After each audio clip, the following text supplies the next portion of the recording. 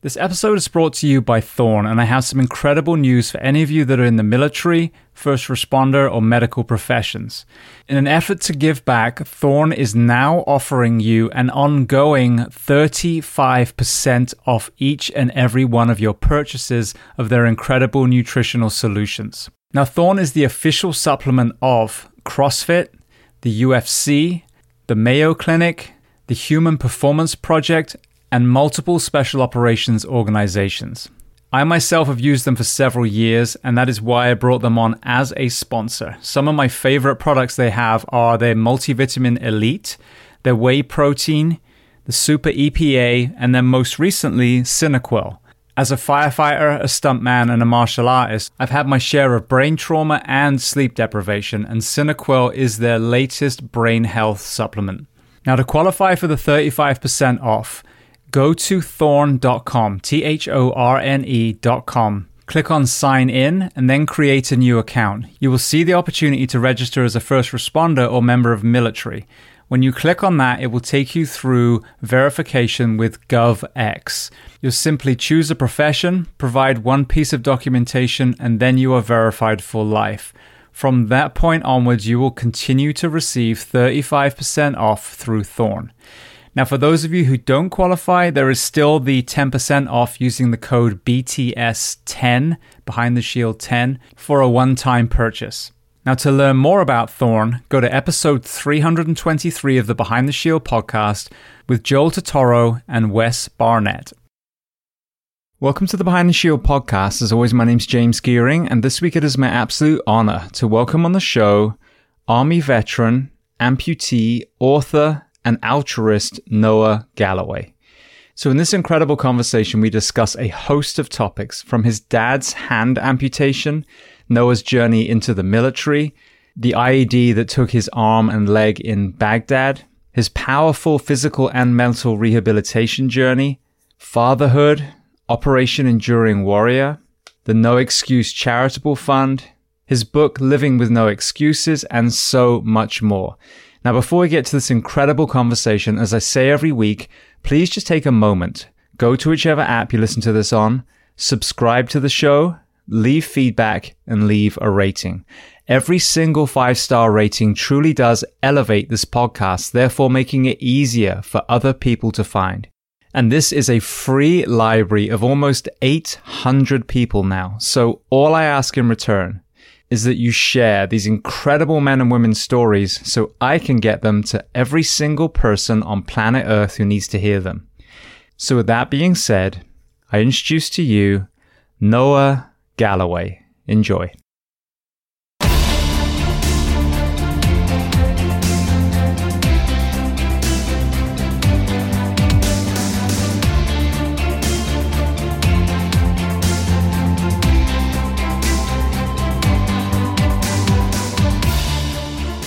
So Noah, I want to start by saying thank you so much for taking the time and coming on the Behind the Shield podcast today.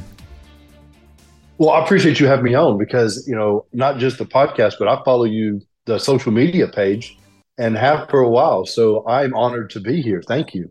Well, we have mutual friends, which is the amazing men and women in Operation Enduring Warrior. So we'll get into kind of your journey there, but that's, I think, how our paths crossed initially. So where are we finding you today? Where geographically are you? I am in the center of Alabama right now. I live real close to the geographical center of Alabama. I'm just south of Birmingham. I grew up in Birmingham, and after I got injured, this is where I found myself. So let's start there then. Tell me where you were born, and tell me a little bit about your family dynamic, what your parents did, and how many siblings. So I was born in Birmingham, Alabama. I grew up, I have 3 sisters. I have 1 older, 2 younger. My parents are still married. You don't hear that a lot. I think it's because they were too poor to divorce, but they're still together. My family, I grew up, I was just talking about this with somebody this morning about money and about learning how to manage money. And my parents, unfortunately, didn't know how to manage money. And therefore, we were never taught how to take care of manage money. In fact, 2 of my sisters were lucky enough that they married men that knew how to take care of money. So that helped them. Me, I got lucky by making a little bit of extra money at a certain time in my life and was able to pay things off, but I'm still learning how to manage it. But yeah, my family was just your typical middle America, just struggling to get by day to day. And that's the kind of family I grew up in, just trying to get by. I think there's so many of us that suffer from that. I did for a long time, and it wasn't like I was spending on myself. I was just in chaos. So when you lined everything up, I had the money for the bills that I had, but I was so chaotic that things were getting behind, and now you have the compounding interest. And my wife now was my absolute rock when we got married, and she came in and I was like, look, I'll do all the kind of hero shit. Can you be the hero with my finances? So, when it comes to fixing tires and, doing all those kind of areas that I can do, all right, then that's your skill set. But Yep. I have the humility, and my ego has been tempered enough to be like, babe, this is not my strong suit. This seems to be some areas that you are great at now. So I think a lot of us kind of have to take a step back and go, of the two partners, if you're not single, who is best at it, and just kind of submit to that. Yeah, and that's what it is. And I think too often people are worried about who has what role. No, it doesn't matter. And my wife, no, she came from a family that understands money better. And so when we got married a couple of years ago, she has been a huge help. In fact, I mean, it was my idea. We put me on a budget. I'm the spender. I'm on a budget too. There you yeah, go. and my budget, it's cash, because cash is harder for me to spend. I can use Apple Pay or a debit card and walk into a gas station and buy one of those sugar-free Red Bulls a dozen times a day, and I will. But now with cash, I won't. So it puts me in my place. So what were your parents doing occupation-wise? So my mom, I don't know what was going on when we were real little. She wasn't working. She was taking care of us kids. And then anytime she worked, she was, a secretary for somebody, something like that. My father has done construction my entire life. And interestingly enough, he has one hand. He lost it when he was 18, working in a plant. And it's below the elbow. They tried to save his hand. They couldn't, and they amputated it. And throughout life, he's just found himself getting into construction. So he's taught me he's taught me how to roof houses, plumbing, room addition, siding, all that. So that was actually a huge benefit that I would realize later on that I had with my father. So firstly, I mean, if you're able to kind of illustrate, because you've got a lot of people in the medical and first responder professions listening, what was the industrial accident that actually happened to your dad? And then what was his, kind of mental and physical recovery from that? Because we're in a very positive, adaptive era now, but I can imagine when he was a young man, it was probably different. Mm-hmm. Yeah, he was not. No, much different. So this would have been, I wish I knew the exact age, but this probably would have been in the early 70s. It was a machine, from what I've been told, it squished scrap metal. And it was supposed to be shut off, and he was doing something. His hand was in it. It squished. He said when it squished, he didn't feel it because it just squished the nerves. And he turned around to the guy behind him. He's like, "We got to take you to the emergency room." He said he didn't feel the pain till later. And then he got addicted to painkillers. And that was something he went through for a while and eventually found his way off of it. But I have a father that, unfortunately is battling a disease of alcoholism. And, so it was just one addiction to another. I have an addictive personality, and I'm aware of it. And because I'm aware of it, I am very particular about the addictions I choose, like fitness. Those are the things that I'm drawn to try to make sure I don't go down those roads. Because unfortunately, there are people out there that would rather make money than take care of people. And they're in the medical field. Look at the people who have made money off these painkillers, and they knew it. They knew it. And they've let it happen. And then on top of it, not to get on my high horse about it, but people are worried about marijuana. Yeah, our grandparents screwed it up 100 years ago. There's nothing wrong with it. What is wrong is alcohol. There's not a single, and I'm not telling people not to drink. I've drank, but there's nothing that comes from it. Not a long time ago, people thought that, hey, if you drink one glass of red wine a day, it helps your cardiovascular system. Wrong. Not true anymore. Alcohol is a poison that we're allowed to buy, and people are worried about this this other stuff, and they shouldn't be. And my father, I think, could have benefited from a lot of things more holistic than what he ended up in. And I think he battled with that his entire life. When I got injured, he never thought that. I asked him, I said, you ever think one of your children would lose a limb? And he said, never. He was more worried that he would lose another one. And as we talked, he has still wrestled with his injury and just the mental side of it, because he's never taken care of it. He's never taken care of his mental state. It's crazy how many people have had on this show that their early life was relatively traumatic. And I'm sure observing, your dad struggle with pain pills, and obviously I'm sure probably alcohol later in life, we don't factor that into our mental health when we're in uniform. And they go, what happened to Noah? Well, it was because he lost his arm and his leg. That's what happened to Noah. It's like, well, you're discounting what happened to that little Noah and all the things that he experienced leading up to that. So you're talking about the battles that your father has with this legal addiction. And I agree with you 100% that we send so many addicts into the shadows because of our ridiculous drug prohibition laws. But when you look back now, how did that manifest into trauma when you were young through your little eyes?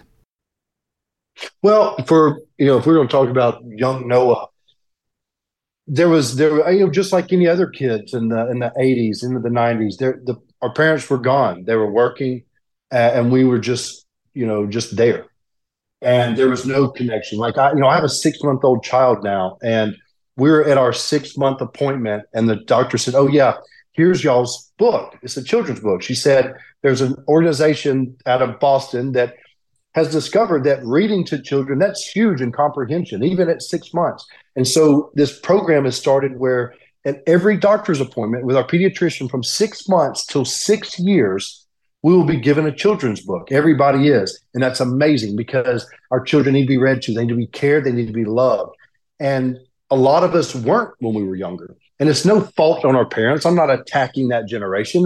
They know look, my kids are going to be better parents than I am. I told them I need them to be, but we've learned so much more, and we understand things. And yeah, there is a disconnect with my parents that is unfortunate, but it's, we lived in a world that was very shaky, and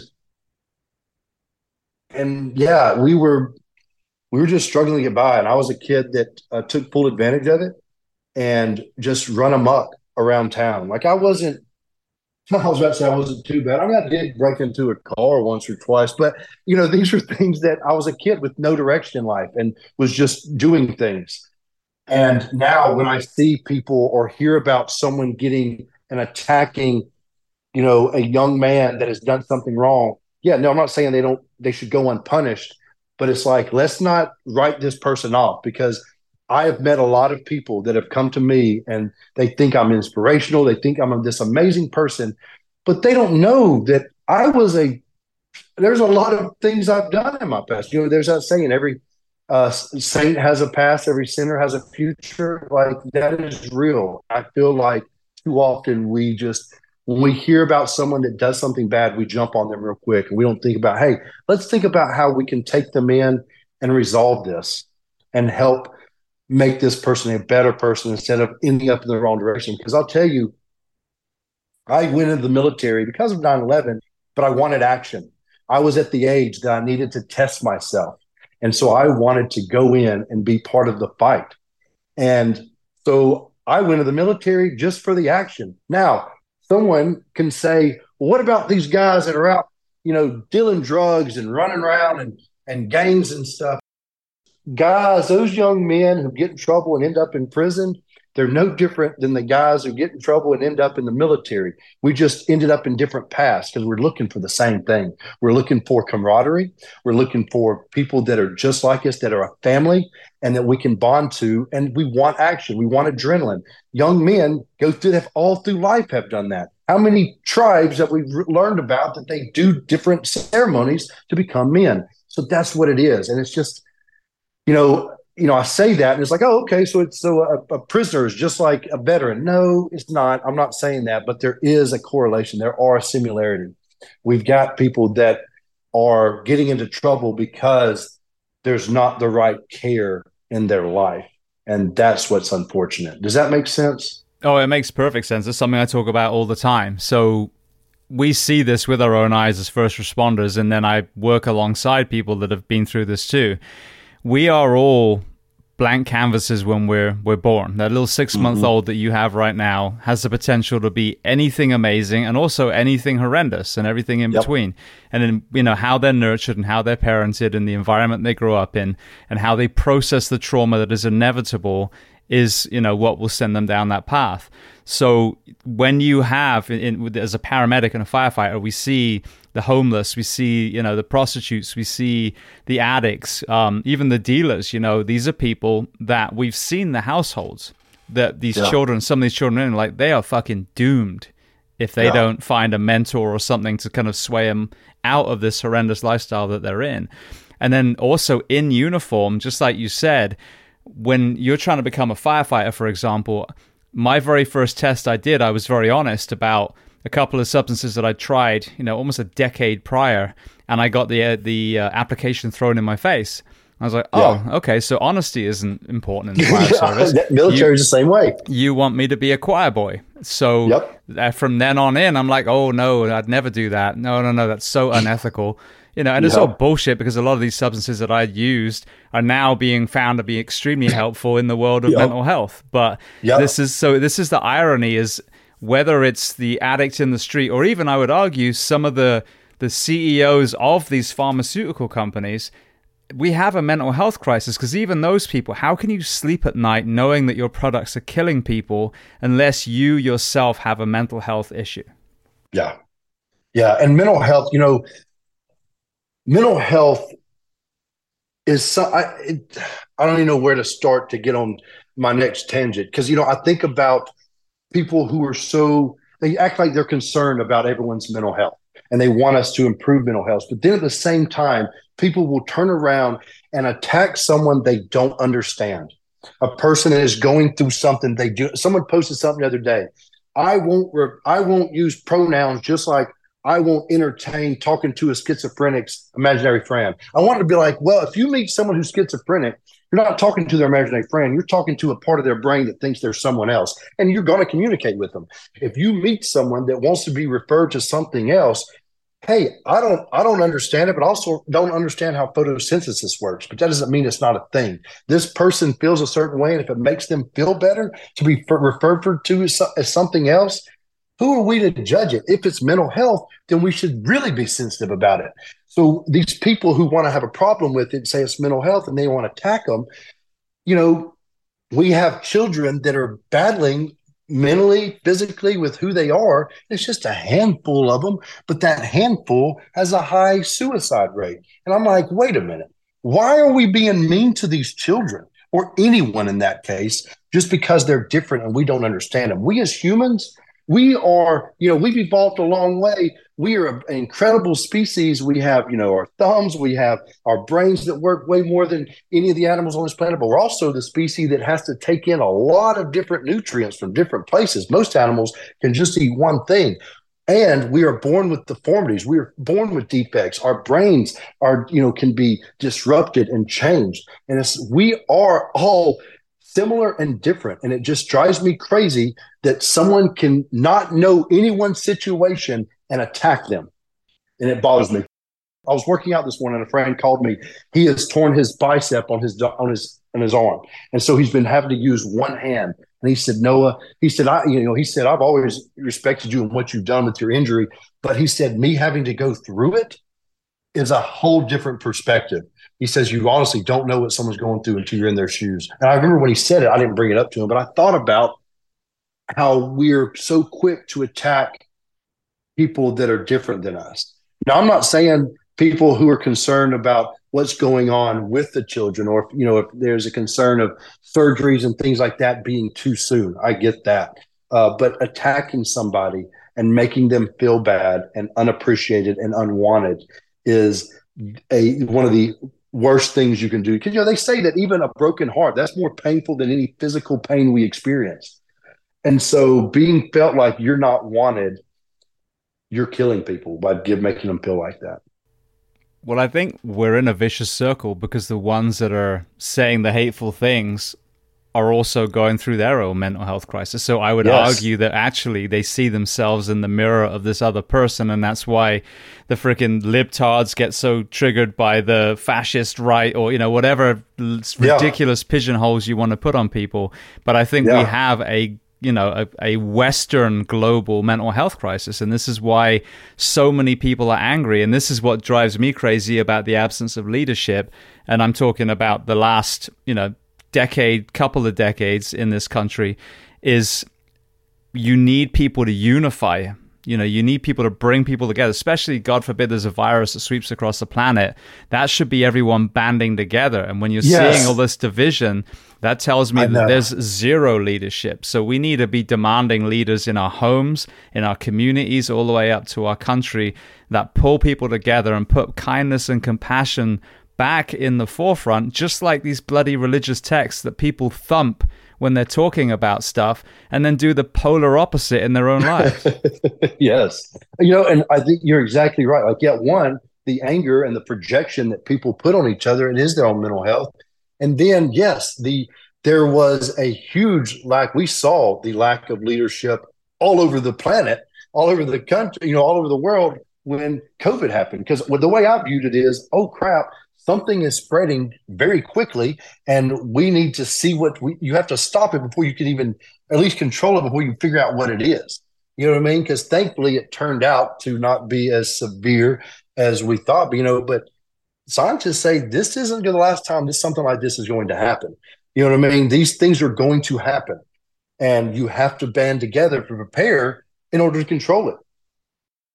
Yeah, absolutely. And then also, what should have been, the main conversation was, let's improve the health of the entire planet. And I'm kind of a broken record on this topic, but in some countries it was, and they already had healthy people, like Scandinavia, for example, because they walked the walk for decades before. What really killed me about the absence of leadership in many of the countries I'm referring to, like where I was born, where I live now, for example, is there was none of that. It was disregarded. People aren't healthier 2 years. It wasn't a lesson learned. And so they're even more vulnerable for the next thing that comes along. So another absence of leadership. Yeah, because you know what? I feel there should have been I feel like, explanation.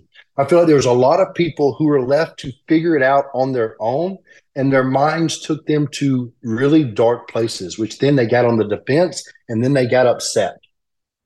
And that's where I think that a leadership that could explain things better is what's necessary, to not attack the other side, because both sides do it. I'm not even attacking one particular leader. You show me a leader, like you said, in the last few decades that doesn't do that. Everybody is playing a game, and what it comes down to is money. Well, then you got to figure out, how do we make the things that are important to us at least be valuable enough that it becomes something that everyone's doing it. But then when it becomes valuable, people jack the prices up, like insulin and things like that. But like you said, talking about things of the past, I am a big fan of psilocybin and things like that, reading the research that's happening and what's going on. And that is something that I wish would grow tremendous. I see it's happening in a lot of states, and I want to see it continue to grow, because things like that, I think, will be a huge help in mental health. I agree 100%. Well, back onto your road as a young man, you ended up becoming, you were a tactical athlete, and you maintained that level of fitness throughout life. What were you playing, and what were you doing athletically when you were in the high school age? Well, I'm gonna back up to middle school age, because I was in middle school. I think I was in fifth grade, and my older sister was in high school, and she was a cheerleader. And then she was worried about, always worried about how she looked, wasn't eating healthy, starving herself, because she was a kid, didn't know any better. But she had these VHS tapes. Tony Little. You know Tony? You ever heard that name? Wasn't that his contraption was the gazelle, almost like a elliptical looking thing? I think, yep, that's what it was. So, but he had a workout videos, and my sister had them, and I got to where I'd get up like at 4 a.m. and go in the living room, and I'd work out. I was like, whoa, this is fun. So then I got into fitness and I started sneaking into the gym at the community center. At 12, you had to be 16 to go, and I'd work out. And I got obsessed with fitness. So it became my thing. But I didn't play sports. I hated school. I dropped out of school in the ninth grade, went straight to work, was living on my own by the time I was 17. But fitness was something that was my passion. It would come and go depending on my age and what was going on, but everything I did was physical, and that's how I lived my life. So I worked out and I did manual labor. And for me, it was the perfect combination. And life seemed perfect. And now I dropped out of school, but my best friend growing up was like you'd mentioned earlier, talking about, you see situations where kids live in families that they're not, and then they see the things they see. My best friend growing up, both of his parents were crackheads. I grew up in that house, seeing it or watching it, everything that happened. And I remember he and I talking about it. I said, buddy, I was like, you're either going to grow up and be like them or be better than them. I mean, I was a young kid. I remember saying that to him. Unfortunately, he is now a heroin addict that lives with them. And I had to cut him off a long time. Around the age of 20, I had to walk away from it. It was probably the hardest thing I ever did in my life because I love that man, but like a brother, but I could not be around that, especially as I started to have a family of my own. And that is where I saw how easily we become our parents. When I give speeches, I love to point out to when I'm able to share things with parents. I'm like, hey, you can talk to your children till you're blue in the face. They become who you are.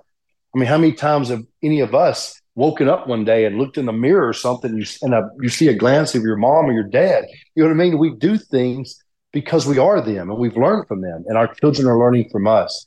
So I always point out to people that talking about leadership, leadership starts at home. Leadership isn't something you turn on and turn off depending on where you are. And also, leadership isn't somebody who's always barking orders. A leader is a leader who is showing the way to do things. And like my children, I'm not the perfect father, but I try to lead by example. You know what I mean? I try to talk to them. When I screw up and if I get mad at them, I apologize. I show them that, hey, we make mistakes, we own them, and then we learn from them. And you could tell them that, but until you show them, that's what's important. It's not until you become a parent that you realize how ridiculous the term "'cause I said so" actually is. Oh, it's the worst. In fact, I am like, it's because I said, when they're younger, you end up saying it. You can't help it. But it's great when they get older. To really, I try not to use that term because it's like I want them to know why. Because my parents wouldn't. Sometimes my dad was bad about, like, when I was real little, he wouldn't let me stay the night with somebody just so he could say no. And as I look back, I was like, he was just trying to flex his power because he wasn't spending time with me. Nobody was. You know what I mean? I wasn't doing anything proactive. I was literally sitting there in my room. You know what I mean? So it was like, that did no good. And so for my kids, I'm like, yeah, hey, you want to go to your friends? I don't need you. Your room's clean, every bed's made. All right, yeah, you're good. Hey, go have fun. You know what I mean? I'm not. I try to be very honest with my kids. And if there's not a way to do something, I let them know that. And when I do that, then they understand things better. Their expectations, they understand that, hey, things cost money, and we can't just because we quote unquote may have the money in the bank, that doesn't mean you have the money to spend on that particular thing because it's not worth it. And they're learning that, and it's been really good because we're trying to show them that, hey, this is how you live your life, and you take care of yourself and take care of those around you. Yeah, absolutely. I think that's the biggest thing. You hear so much negativity towards changing your mind. And going back to your parents, a phrase that I've heard a lot of guests say, which I love, is like they did the best with what they could, with the tools that they had at the time. Yeah. And you look at the kind of political arena and it's like, oh, so-and-so was wishy-washy. It's like, well, no, how you and I were taught how to exercise and how to eat when we were young is so different than now. How people that were missing an arm or a leg when we were kids is so different than the adaptive community now. So you evolve, and it's okay to go, you know what? I was wrong. I'm glad you said that. Yep. Yeah. And it's funny because that is funny. Yeah. What's impressive is to see a politician say, oh, whoa, this, I was wrong. This is better. I would love to see that, but then they don't. But then you kind of understand why they won't do it, because they will be seen as wishy-washy, or they may give power to the other side. And it's a game. It's a power grab is all they're doing, so it makes it very difficult. But yeah, a real leader will be able to say, no, things have changed, or I see it differently now, or this is what we're going to do to improve it. Well, you talked about dropping out in ninth grade. Of course, most people will be like, you should have stayed till the end and got your diploma. But I've gone through, I graduated high school, went through, higher education as well, initially in England, and then quite recently actually finished my degree in America. And, you look back at the tools that you get from, in this country, several years and a huge student debt as well. And you kind of look back and look at fire academy and paramedic school, for example. Mm-hmm. And I'm like, wow, that was hands-on training. It was a fraction of the cost. It was a lot shorter time. And I had a career where I saved lives. My degree, of course, there are positives from it, but I wouldn't say it was worth the time and the money that I spent on my particular journey. So talk to me about that. As a parent now, looking back, and you have kids that are going through the grade system, talk to me about, that particular choice that you made, and then, how does that parallel and maybe the trade school mentality of some of our young men and women versus the higher education route? Yeah, so that's actually perfect. So when I dropped out, it was, so my older sister was already a teacher at this point. So my sister has her doctorate in education. So, and my youngest sister is a special ed teacher. So and I have a lot of teachers in my family. And so when I dropped out, my older sister got mad at my parents for allowing me to do that. But in my parents' defense, this was the child I was. In ninth grade, I didn't go to school for like a month. As soon as the first day of school, and I got my books, I put them all under my bed in my room, because I was like, well, I'll eventually have to turn those in one day. But I was in honors classes only because 2 years prior, I took the state test and scored the second highest in the school. But I hated school. So when I got in ninth grade and a month later I turned 16, I was laying in bed, and my mom, before she went to work, she come busting into my room and said, you're going to either go to school and pass, or you're going to drop out and you're going to go to work, or you're not going to live in this house. And she left. So I'm sure they had a discussion. It was a lot for her to muster up the energy to bust in and say that and then leave. And I remember thinking, drop out. Oh my God, like that's a huge decision. But I was like, well, I can't pass. That's not going to happen. So I did. I dropped out. Now, what was disappointing was not a single person in that school, well, from the office all the way to every one of the teachers, no one said a word to it. They're like, oh, all right, turn this in, turn your books in. One teacher, she was at lunch. She jumped up to let me turn my book. I was like, well, I can wait. Only one teacher asked me if I'm sure this is what I wanted to do. Miss Tudson, my honors English teacher. And I said, yes, ma'am. And she said, well, I wish you the best. No one else even tried to ask me why or encourage me to, or give me another alternative. They just let me do it. And that is what I have a problem with, is that there was no care or concern for what was, in fact, as a child, there was a lot of things. Me and my wife were talking about it today, going through different traumatic things in our childhood. I remember being in elementary school on picture day and showing up, and I had dried blood. Apparently my nose had bled that night, and it was on my lip. It was on my right, my upper lip. And I took pictures like that. I was that kid that Noah's like, they're like, well, that's just that kid. I can't imagine seeing a child that would be just left like that, about to take pictures and like, oh, what's that on your lip? Oh, well, you know what I mean? It's like, whoa, that is crazy.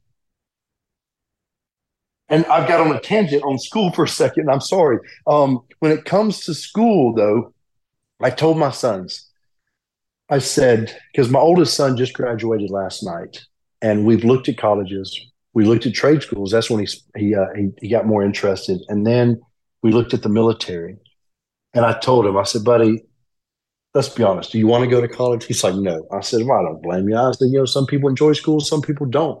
I said, well, let's look at other options. And so we did, and almost went trade school. Then he got excited about the Coast Guard and doing law enforcement with the Coast Guard. So that's where he's going to go. He's going to basic training for the Coast Guard.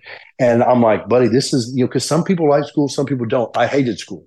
I've tried college 3 times. and haven't finished the semester yet. And in fact, the other day I told my wife, I do actually want to get a degree. I want to learn, in social work, there's some mental health stuff. I told her, I said, you're going to have to help me do it. I don't know how to do it. So I tell my kids know that I dropped out, but they also know that, and I'm real with my kids. I spoke to a group of kids not too long ago, and I was honest with them. I said, "Oh, yeah, just like you suspected, most of these subjects, these classes you take, you'll never need them. You'll never need them." And I was like, "Isn't it great to have someone stand in front of you and confirm that?" But the other side of it is the importance of taking those classes, doing those tasks that you don't like. Even if you have the best job in the world, there are parts of that job you are not going to enjoy. And what doing those classes do is it teaches you to stay on task even when you don't enjoy it. So that's what I told my kids. I was like, look, you may not like this subject and you may never use this subject, but you're going to prove to me and all of your teachers that you can sit down, study, learn, and show that you've learned something and complete a task, because that's what's important. And I feel like enough kids don't hear that to realize, oh, that makes more sense. I had a guy, Pasi Sahlberg, on the show, and he lives in Australia now, but he's from Finland, and was one of the kind of advocates and educators on the Finnish school system. And if you look at, the quote unquote best schools in the world, usually Finland is right there at number one. And it was amazing because the philosophy was the holistic child. And when I have this vision of you, and I can see it because I was the same. I was a farm boy, and my elementary school my parents paid for, and there was a lot of very wealthy families who sent their kids there, and we were the quote unquote poor kids of that school. And so it was like the sooner they get rid of us the better. So I totally on all my pictures I look like shit, clothes are dirty and all that stuff, but it's all good. But that lack of concern when you were leaving, that really kind of reminds me of that Finnish versus the American British system, especially American. So we have these standardized tests, and these schools have to perform, and these teachers have to get so many people to pass, because I think we got some great humans in those roles as teachers. But if we're missing a child who might be struggling, might be in a dangerous situation, that's saying, I'm just going to drop out because we're focused on, academically he was a bit shit anyway, rather than what's going on in his life. I think that's a perfect illustration. Being there wasn't helping their numbers at the end of the day, their test scores. So that's exactly, like, you're exactly right. They wanted to get somebody like me out. And because, there are, look, two of my sisters are teachers. I have a cousin that's a principal. I have all these, I love teachers and respect those who do it. It's not, they don't get paid enough. It's a very daunting task, to take on, to care for these kids, but they love the kids. But too often the classes are looked at as just a class instead of individual children. And a lot of times teachers, they're like, well, if I'm going to keep this job, I have to keep a certain percentage moving forward. And realistically, a certain percentage are going to fail. And they accept that. And that's where the problem is. Now, my sister, when she got her doctorate and did her dissertation, she did this whole thing on reading. She's a reading specialist with children, but she made sure I was there at her dissertation for her speech, because she talked about the child that everyone forgets, the child that no one wants, the child that they want to push away, the child that they don't support and try to keep them moving in the right direction. And she said, those are the ones that get tossed out. She said, but you know what? We're always tossing out the best people, because they're the ones that figure it out and find a way to move forward. And they don't, and it's like, you know what? You're throwing out these intelligent people because you're worried about getting the numbers right. It doesn't work that way. It shouldn't work that way. We should be just, because if I dropped out in ninth grade with eighth grade education and found myself where things are going good, well, it's because I just happened to be at the right place at the right time, but it didn't have to go this way. In fact, if I could have gone through, I've told my kids, like, life's great for me, but it was a pure chance that I ended up where I am. But I wish I could have done was been that student that pushed himself, challenged myself, learned what I could, got through school, because I've got a 15-year-old that's going in 10th grade. And here it is, my older son just wants to get his diploma and get out of there. I get it. My other son, when we were at graduation last night, he's pointing out what all the different chords mean. And he's like, I've already earned these. So when I graduate, I've already got these. I'm going to get this one and that one. He's taking extra classes this summer. He wants to be a pediatrician. He's going to go to college. That's his dream. And he knows that's what he wants to do. So that's what I'm in support of. The other one doesn't want to go to school. Hey, that's okay. Let's find what works and support that.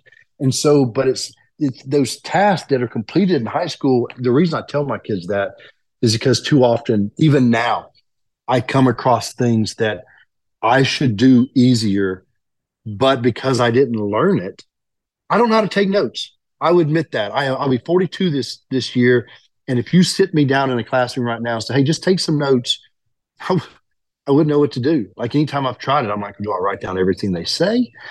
You know what? I don't know what to do because I never learned it. Well, my family mirrors what you just said as well. My bonus boy, my stepson, he absolutely hated high school. He did bare minimum, but was very intelligent. So he could like last minute test take, and he'd be able to scramble back. But he ended up becoming a mechanic and absolutely loves it.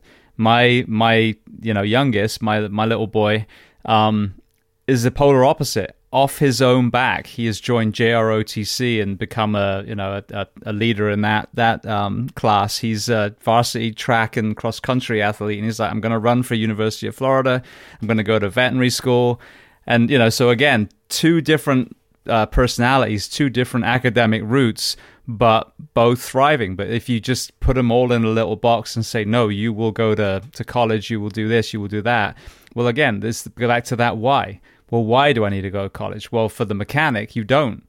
For potentially, veterinary surgeon, you do. This is the path. So I think it's amazing to see that conversation happening, us to question the higher education route that we were always told was the gold standard of childhood. Yep. And you know what? I point out to my kids that, if you look at, when I look back on the kids that were in honors classes with me when I dropped out, and those kids hated that I was in honors class with them. A couple of times they voiced that to the teachers, like, why is he here? I'm like, I agree. I don't know why I'm here either. But I look back at the kids that were the straight A students, and just great students, got everything done.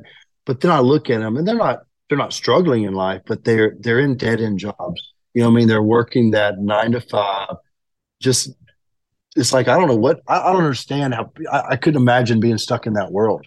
But it's like, I think there's so many opportunities and other options to go into. So I've told my kids, like, decide what you want to do and go after it. I don't care if it's crazy. I don't care if you tell me, hey, I would love to be the person that is dressed up as Goofy in Disney World.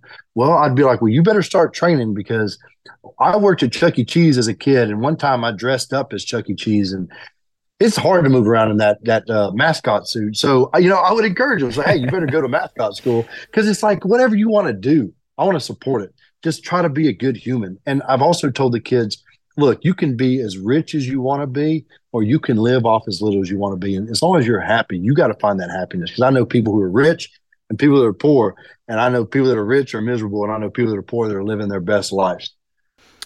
Well, I heard you talk on Lewis Howes' podcast, which is, as we discussed before we hit record, was quite a long time ago now, about how 9/11 was a pivotal moment for your choice to enter the military, like so many men and women in uniform. So talk to me about that day through your eyes, and then your journey into the Army.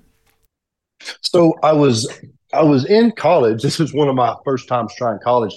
And well, first I'll explain how I ended up there. Years after being dropped out, 4 years later, I decided to get my GED, considered the military, wanted to go be a fireman, thought I'll go through the Air Force, let them pay for it, and I'll be a fireman.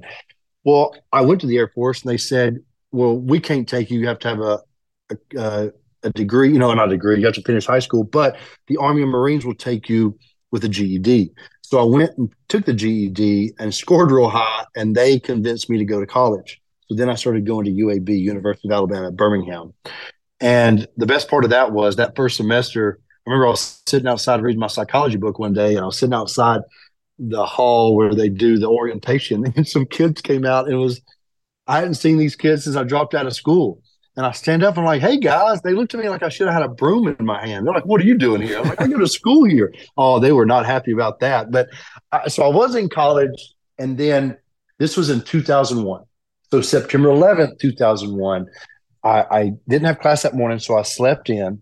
And my friend that I'd mentioned earlier, that my best friend growing up, Justin, he calls me on the landline and says, "Turn on the TV." And I turn TV on, and, and it's everybody's talking about pilot error, and then you're watching the news and you're worried about everyone in that building. And then I watched that second plane hit, and I remember as they were filming it live, people screaming in horror around the cameraman when it happened, and then suddenly it was, then you have the Pentagon and Pennsylvania, the plane goes down, and it's like suddenly it's pilot error to we're a country under attack, and that was crazy. It was terrifying, and I went for a run, and I remember and I remember seeing the gas stations. Everybody was lined up. Nobody knew what was going to happen. And I was like, you know what? We're going to go to war, and I want to be part of it. So I have an uncle that was he's a Vietnam veteran, paratrooper, 173rd. He always told me if I went in the military to go airborne infantry. So I'm right up front. So I went to my recruiter. I went to the Marines first. They have great commercials. So I went there, and they were like, you can't decide your job. You'll go through basic training and they put you somewhere. I was like, what? I don't know if they always do that, but at the time they were. And I went to the Army and they said, no, you can come on into the infantry. So I got airborne infantry, went through basic jump school, and then ended up with the 101st out of Fort Campbell, Kentucky. And that's how I ended up there. And then part of the invasion of Iraq in 03 and returned back in 2005. Actually, it was that first deployment. So, I go in to test myself. I mentioned that earlier. I love my country, but there's also a little bit of ego and wanting to challenge yourself to have the desire to go to war. So I did that, and in war, I loved wearing the uniform.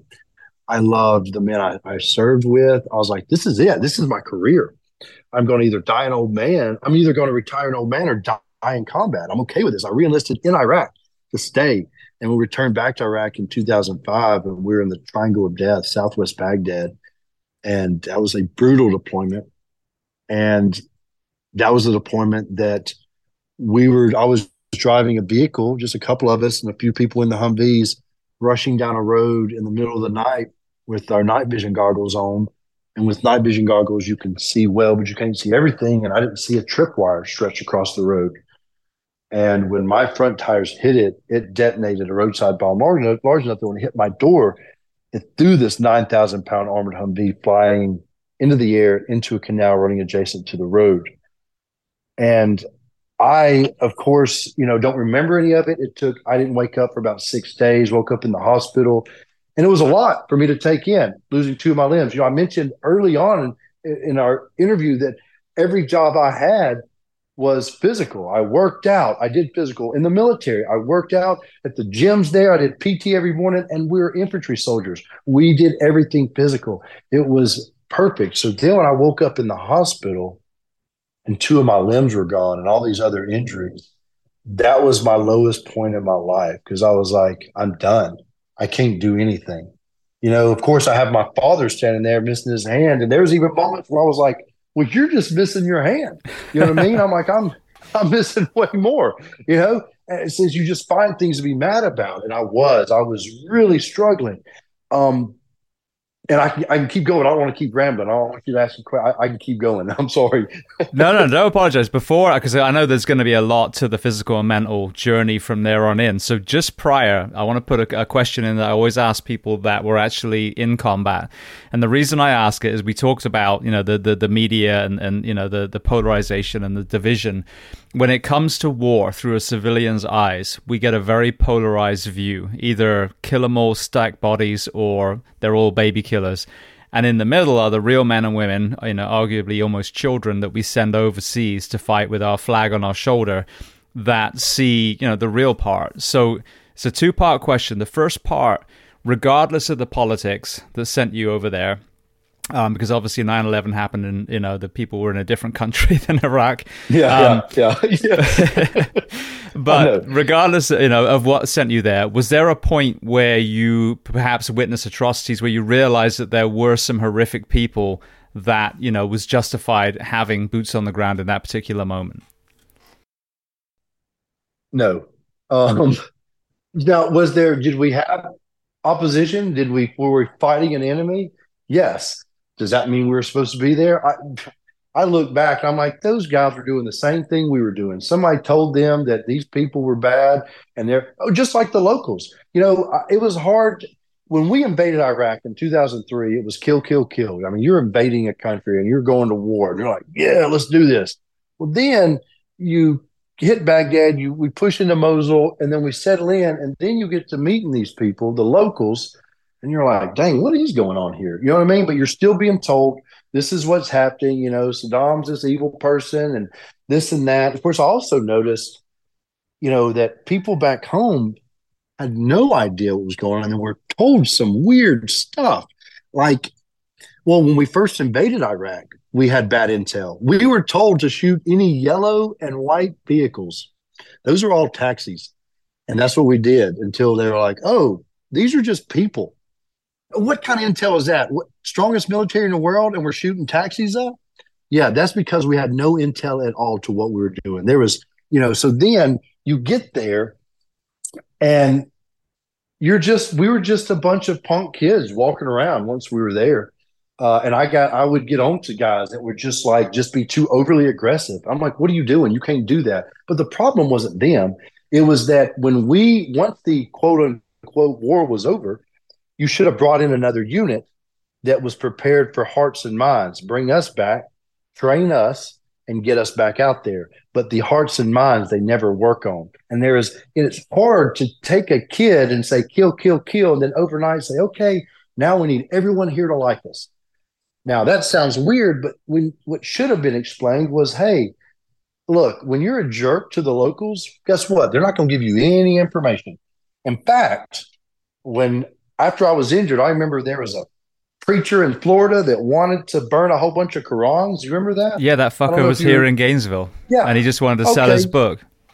Yeah. So when that happened, I was already injured and on a morning radio show, was doing it for fun. And someone brought that up. And I was like, listen, here's what's happening in Iraq and Afghanistan, or in Afghanistan right now, is you got troops trying to convince the locals that we're the good guys.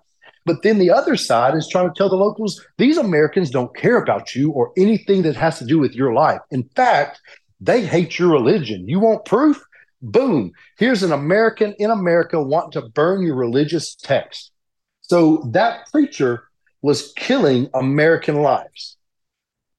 That's what I believe. Because here it is, when we were there, you are trying to get information. Yeah, should we have been in Iraq? No. Hindsight's 2020. So what? The way I look at it and the way me and my friends have discussed it, and we've lost friends, and over there, it's like, hey, we were doing what was asked of us, and we did it to the best of our ability. That's all we could do. You know what I mean? Did I have moments I had moments that really affected me mentally when I was an asshole to somebody, overly aggressive. And I'm like, whoa, what was that?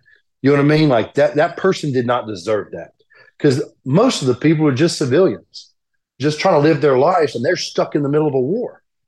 And that right there I actually found that I loved working with the locals. In fact, like I wanted to go special forces because a part of special forces is training locals and working with them. And that's all I wanted to do. In fact, while I was there, I was like, I could have seen me ended up in the, what was it, Red Cross, whoever, that go and travel and work with people, because it was amazing. That's what I enjoyed. But yeah, I stay out of the politics of it, but no, the war in Iraq, to this day, I don't see a single reason except for that they were the third largest producer of oil. Well, I mean, that was through my totally naive civilian and somewhat younger eyes then. I remember going, wasn't this guy from Afghanistan? Why the hell are we going to Iraq? No. He's not from Afghanistan. He's from Saudi Arabia. We are not going to mess with them. People don't realize that. Actually, we protect Saudi Arabia. We have an agreement so we can attain their oil. They're the second largest producer of oil. We're the first. We're just sitting on ours.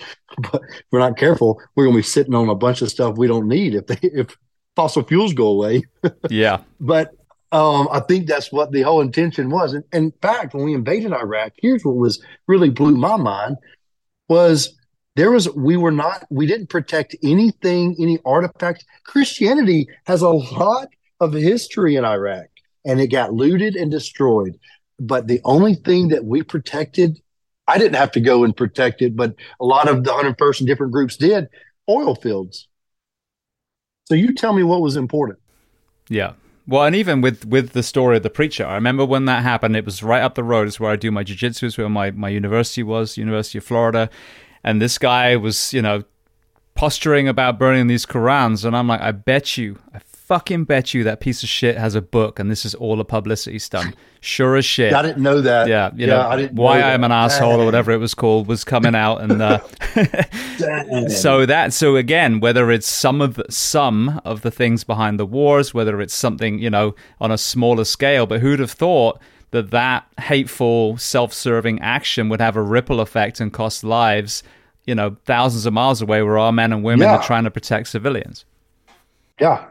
And that's exactly how it worked. Because, it's hard to convince people that you're there to help them. And then on the other side of the coin, you're treating people like shit. Because you would get in the habit of just going and just being jerks, walking through town, just being jerks. And like, as I realized what we were doing, I really battled with what we were doing. Well, you talked about, wanting to do some more of that service side and possibly with an NGO or one of those other organizations. The other side of this question, because it's equally important and equally never portrayed on a lot of the TV stations, is kindness and compassion. One of the worst things that the media does is say, oh, like right now, we're at war with Russia. Or, Russia is the devil versus the Ukraine. And obviously, it's a lot more nuanced to that. And I would argue that a lot of Russian people have no interest in invading the Ukraine because they just want to get on with their jobs. So talk to me about moments of kindness and compassion that you witnessed, whether it was amongst your own men and women or whether it was the people that you were there to protect against these extremists in their own country. When we invaded Iraq in 2003, there was, we went all the way from Kuwait all the way up to Najaf, Karbala, never sleeping in the same place twice. Just and what they discovered as we were moving forward, someone, intel did say, okay, these weapons caches are being stored in schools. They were hiding all their weapons in schools because they knew we were coming. It was talked about prior. So they did that, so they closed all the schools down and had all these ammunitions and weapons there. So then we just went bouncing schools to schools and finding them. Well, a lot of these schools would have a family that lives there, and so then we would take over this school and stay there the night, but we wouldn't kick that family out. And every time we'd stop, it'd be a family and they'd have some little kids. Oh, I'll tell you what, you can see the softness of a soldier's heart when a kid with a little ball shows up, because then next thing you know, you're kicking the ball with them, you're playing with them, and a lot of men who I've seen be aggressive when they needed to, or, be aggressive when they didn't need to, be the softest, kindest person to a child. And those were moments where it was just, it was incredible to spend time with these kids, and just be there. Because, a lot of us were missing our own children back home, and you would just enjoy this moments. And it was also, you would have this sense of, wow, these are tough kids. You know what I mean? Like, we talk about, America and this and that. And it's like, man, I'm glad my kids aren't this tough. I don't want them to have to go through this kind of trauma early on in life. I'd rather them build it up a little bit at a time. And I couldn't imagine trying to raise my family in that. And that would just break your heart. And you could see it on so we would give out candy and snacks all the time. And that's where the compassion came in. So when you're on Lewis's podcast, I think his book is about basically the mask of masculinity, if I remember rightly. As I've progressed through this, a lot of us that wear uniforms tend to buy into that two-dimensional myth that is masculinity that a lot of us were raised on. You don't cry, you got big muscles, you suck it up. Yep. But then you hear these stories of kindness and compassion of a lot of these warriors, and you look at the samurai and the Vikings, and when you really dive in, there was the yin and the yang, the soft and the hard. And of course, when you're going into a gunfight, when I'm going into a structure fire, we're not thinking about unicorns and kittens at that moment. But after you're processing it, or after you're caring for someone that you've pulled out, or a kid that you rescued, now is that soft side. So Talk to me about, the evolution of your perception of masculinity. We'll get back to the actual injury and growth, but I mean, over the last few decades, have you witnessed a change within yourself? Huge. Okay, so I dropped out of school and went straight into, I did landscaping, I did construction. Like I said, I did roofing. And then when I turned 18, I worked in a plant. I worked night shift. This was a job that, we got a kick out of whenever a new guy would come in because you'd make bets on how long they last. Most people would quit.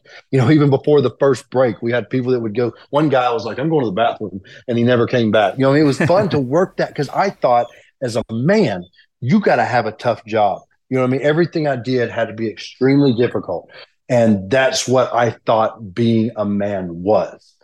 And, I lived off that for a long time. I think the change is still happening, but I've softened a lot. My wife, I give a lot of credit for in opening my eyes to a more holistic lifestyle, more understanding, and then looking at myself. We are quick to, I know I am. I can get mad and just blow up and especially on the road, I can have road rage, get mad at somebody, assume something, whatever. But now I've discovered, no, this is all me. This is happening because of me. This isn't someone else isn't causing it. I'm doing it to myself. What's going on? So I started doing a lot of reflecting and self-work. And as I'm doing it, I see a change in myself. I'm softer, I'm more understanding, and it's been really good for my kids. I heard some other day say, they're just giving out participation trophies. And I'm like, people get on that, but look, elite athletes find themselves in elite sports that push them on another level. Most kids that are playing soccer or whatever, they're not going to be professional athletes. And if somebody wants to give them participation trophy, that's fine. Let them be seen and recognized. Let's not hold back on that, because I, as a man, think that it's okay sharing and showing that people are seen and are cared for. I want my kids to feel that. As a leader, you want those below you to know that you actually care about them. Then they'll do anything for you. And so, I've tried leading as a leader where I was a jerk, and then I've led as a leader more from a standpoint of my sisters as teachers. Because I remember my older sister, she was talking to me about her class, and she's always been able to do this. She could tell you every one of her students what they're good at, what they're bad at. This, little Johnny over here is struggling, but we're working on it. And I was always impressed by that. So then by the time I got in the military, I was a different kind of leader than the people I worked with were used to, because I would work with those as I became a leader differently. Like I was a team leader, and I had these two guys, Robertson and Ramirez. And Ramirez was the kind of guy that if he messed up, I could pull him aside and say, Ramirez, you're screwing up. Oh, am I? Yeah, don't do that. Let's fix this, do this instead. Roger that. Robinson was gave to me, I think, by somebody because they didn't like me, because Robinson was a lot to deal with. So with him, he was the guy that I was like, hey, look, Robinson, here's what we're going to do. I get here early every morning, and see, in the back of the company, there was a Coke machine. So I was like, I get here early, and I'm going to be here at 5:10, but at 5:30, I'm going to walk out here. And if you're not standing at this Coke machine, when you do get here, you're going to get in the front and rest. You're going to stay there through formation, everything. And then we're going to do PT, and I sure hope we're not doing a lot of push-ups. And so for like a week, he was always there. And then one day, I walk out to the Coke machine. He's walking up to the Coke machine. I'm like, nope, doesn't count. And I had to, you have to, just like your kids, don't make a threat and not back it up, because they realize that you will give in. And so I wasn't mean to him, but I just made him do I made him stay in the front lane and rest like he's doing push-ups. And he stayed like that for, an hour. I'm sure he cheated in between when I wasn't looking. And then when we did PT, we did a lot of push-ups. I did that on purpose. And then he was never late again, because he just knew, hey, you're late. It's just going to make it suck for you. Let's not do that. But I had to show him something different than I did Ramirez. Does that make sense? No, it does completely. And that came from, and I got that from my sister. And actually, not too long ago, my sister made a point about kids with overactive imagination. She said, some kids, and this was the kind of kid I was, you tell me okay, I'll get suspended for this. Why? Well, I'm still going to get suspended, but I'm going to make sure it's worth it. Oh, I get suspended all the time. And I always made it worth it. So my sister said, yeah, some kids, you tell them what the punishment is, and they will accept that. She said, but overactive imagination kids like I was, you don't tell them what the punishment is. She said, she'd tell them, you don't want to know what's going to happen if you do that. Well, then kids like me, our imagination goes crazy, and we start thinking you're going to do things that you can't even legally do to us, but we're scared. We don't know what it is. You know what I mean? So you have to work each person differently. And I've learned that from my sister, the way she would teach a classroom.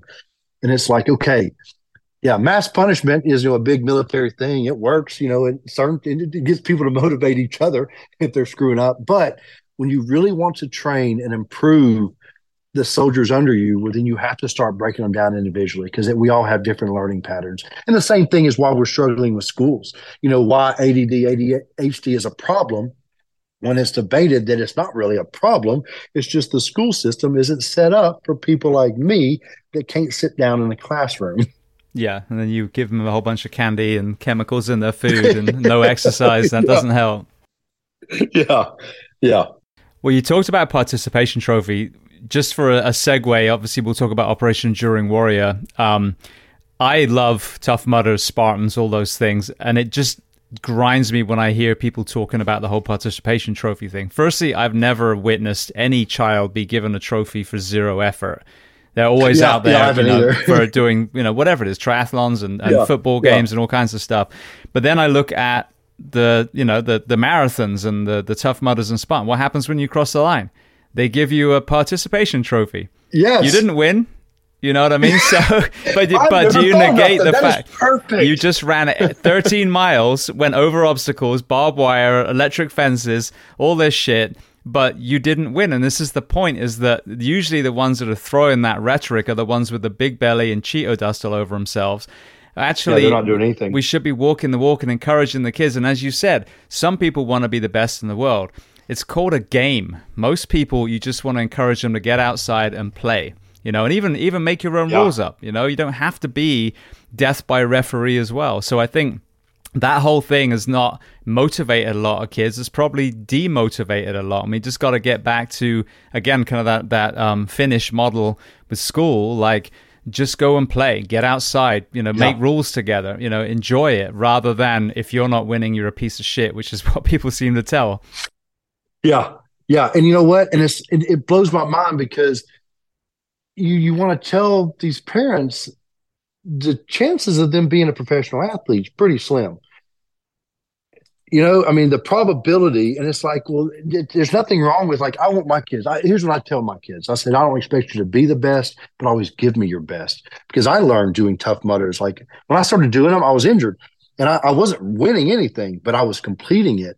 And that every time I did it, I was just completing these obstacles. And that's what was important. The first one I did, I struggled with the obstacles. Then the goal was to be able to do them on my own. And I got to where I did, until Tough Mudder really started adding really weird stuff. I was like, well, okay, I guess they got mad that the one-armed, one-legged guy was doing the obstacles, because they made them much harder. But I did a lot of work with Tough Mudder. They've been really good to me, and I love their events. I actually want to start getting back into them again. It's been a while since I've done one. But you're right. You are given something. You know what? And I would rather my kids see that I run races and I do things and I go have fun. I play in the mud, because that's what they're supposed to do also. And they do. My kids are active. A lot of you always hear people talk about kids these days. When I hear that, I say, that sounds like your kids. Because my kids these days are doing great. Yeah. Parents these days, what we need to say. Dang, James, you're on it. I'm going to write down and start writing down everything you're saying. All right. Well, then going back to the fact that you literally wake up in a hospital bed, missing an arm and a leg, with no recollection of the event, you were a very physical person, not only in your actual ability, but that seemed to be where your passion lay. That was your outlet. And now you've had that kind of identity stripped. And I had a far less acute version when I hurt my back as a firefighter, and I went from being able to climb, tens and tens of floors with all the gear, to not even be able to put my shoelaces on or pick up my young son. So talk to me about the physical and mental journey you took from consciousness through to, I know a lot of highs and lows the next 5 years. I'm going to say arrogantly, that the physical part was less trouble than I thought it was going to be. Now, I say that arrogantly because some people, especially if they're injured, are like, well, mine was much harder. No, I'm not saying I didn't struggle. There weren't hard times, but it wasn't as hard on me as the mental side. The mental side of it really got me because the injury was okay. And then there was a little bit of pride when I started.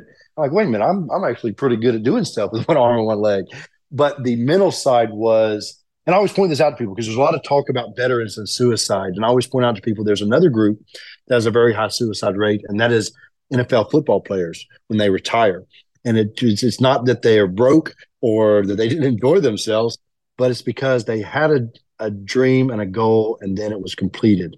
And usually football players retire at a young age, and then they don't have direction. They don't have a place. They don't know where they're going.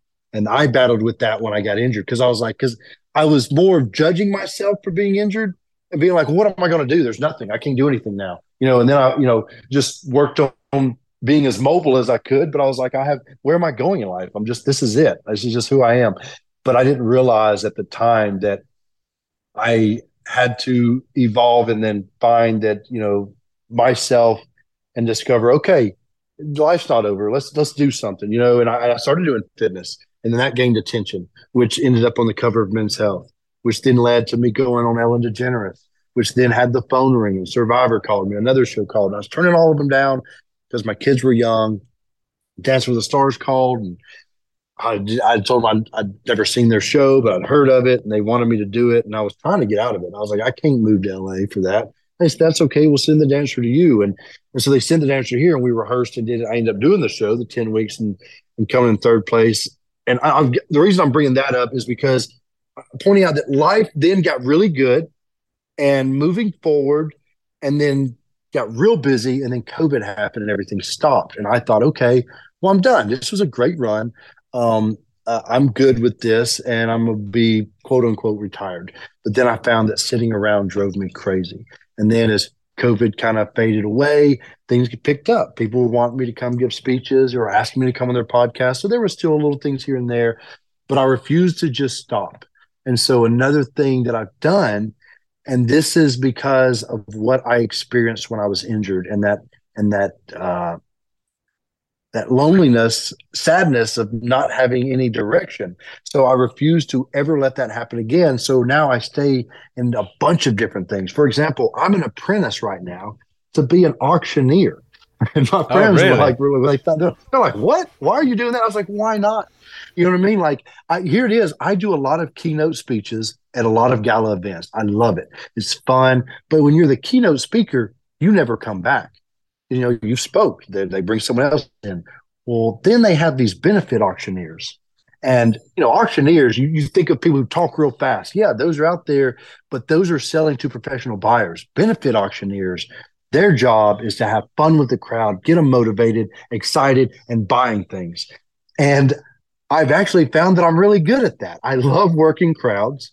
And I have a charity golf tournament. In my first year, I did a silent auction. And then the second year is when I became an apprentice, started learning auction stuff. So I did my own auction, and we raised way, way more money because people got excited.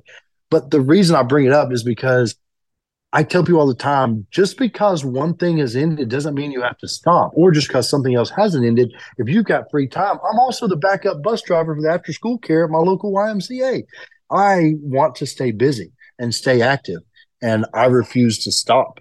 And because I've seen that when you stop, it's just, then things stop. And I don't like it.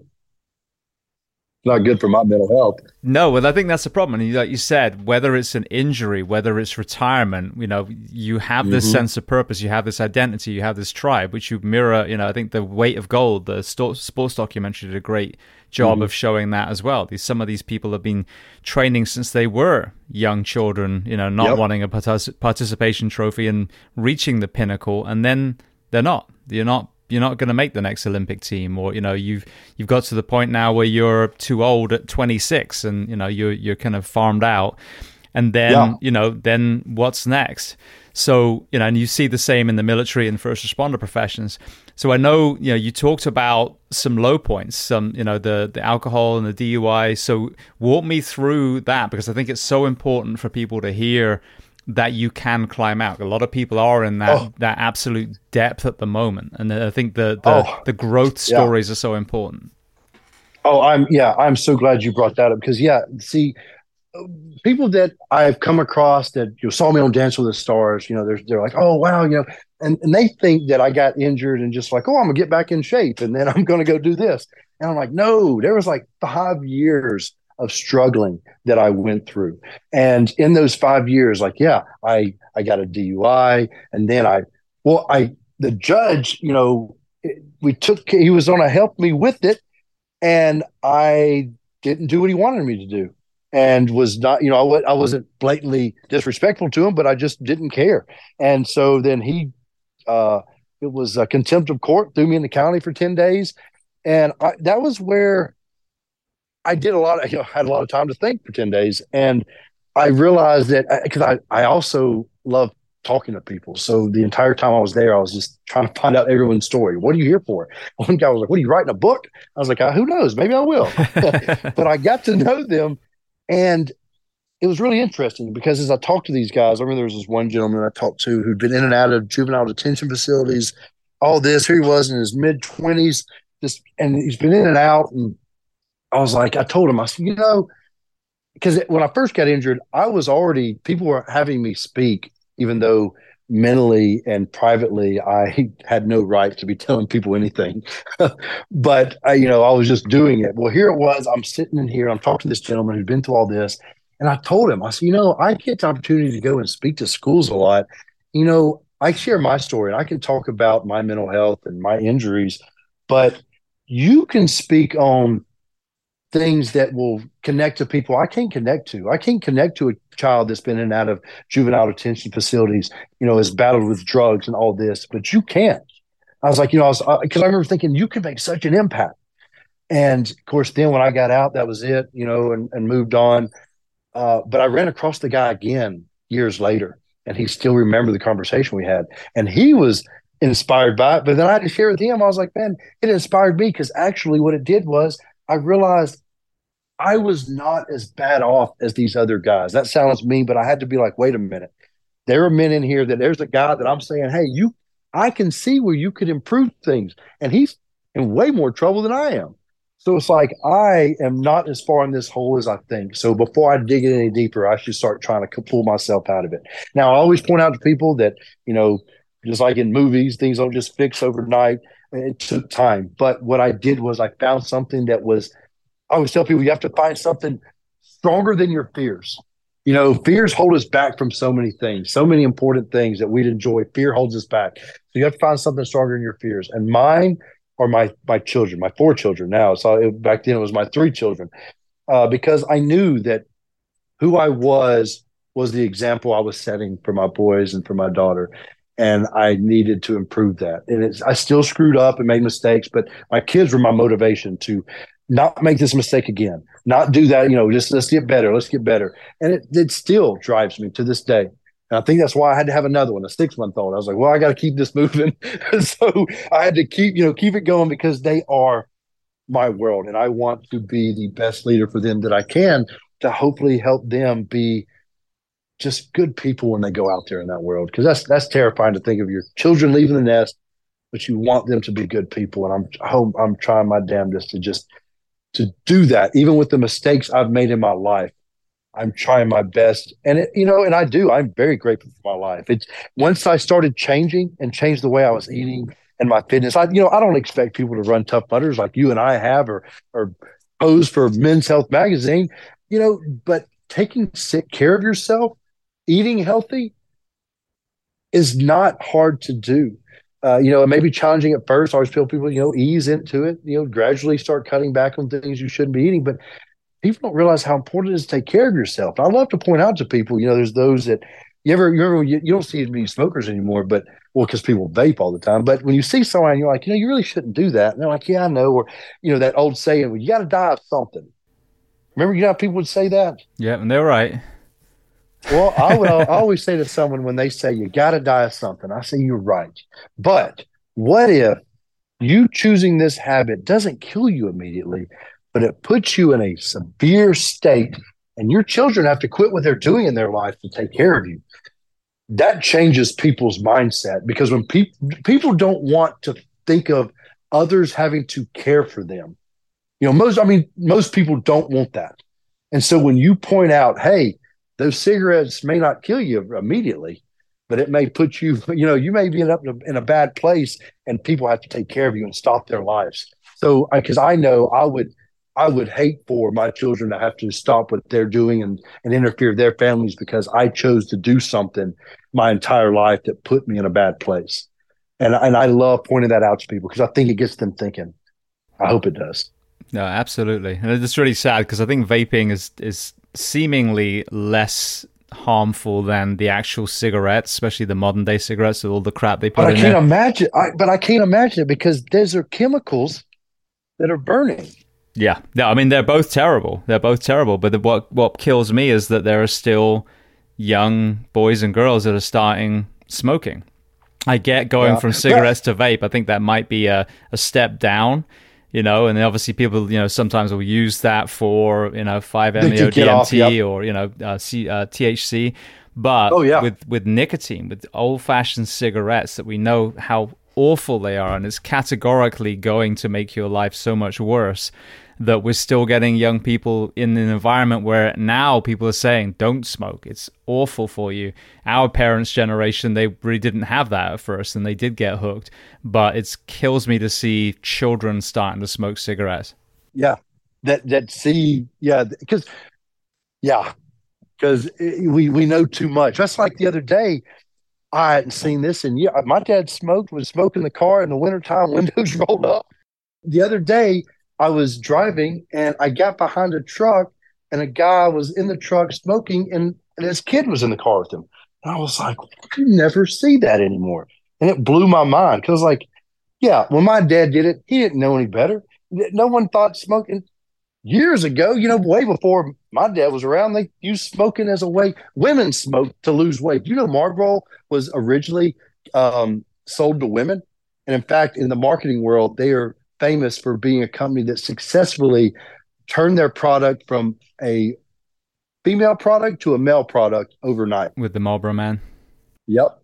Yep. And didn't he die of lung cancer? Yeah, I think he did. He did some anti-smoking campaigns at the end, I think, with the trach Yeah, and all isn't that that stuff. crazy? Yeah. Yeah, that's crazy that he ended up with that condition and being in that position he was in. But it was a wake up call for a lot of people.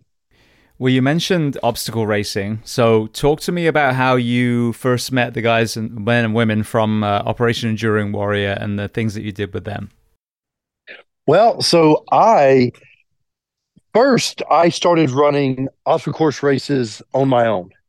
And there were a couple of groups that would go out, injured veterans, and just be seen, but nobody was doing them and completing them. So I was one of the first guys to start doing it. What's awesome is most of them now don't know who I am, but when I ended up on the cover of Men's Health, I met all these people with different disabilities that got into racing, and they said it's because they saw a video of me doing it, and that was awesome. It made me feel really good about what I was doing.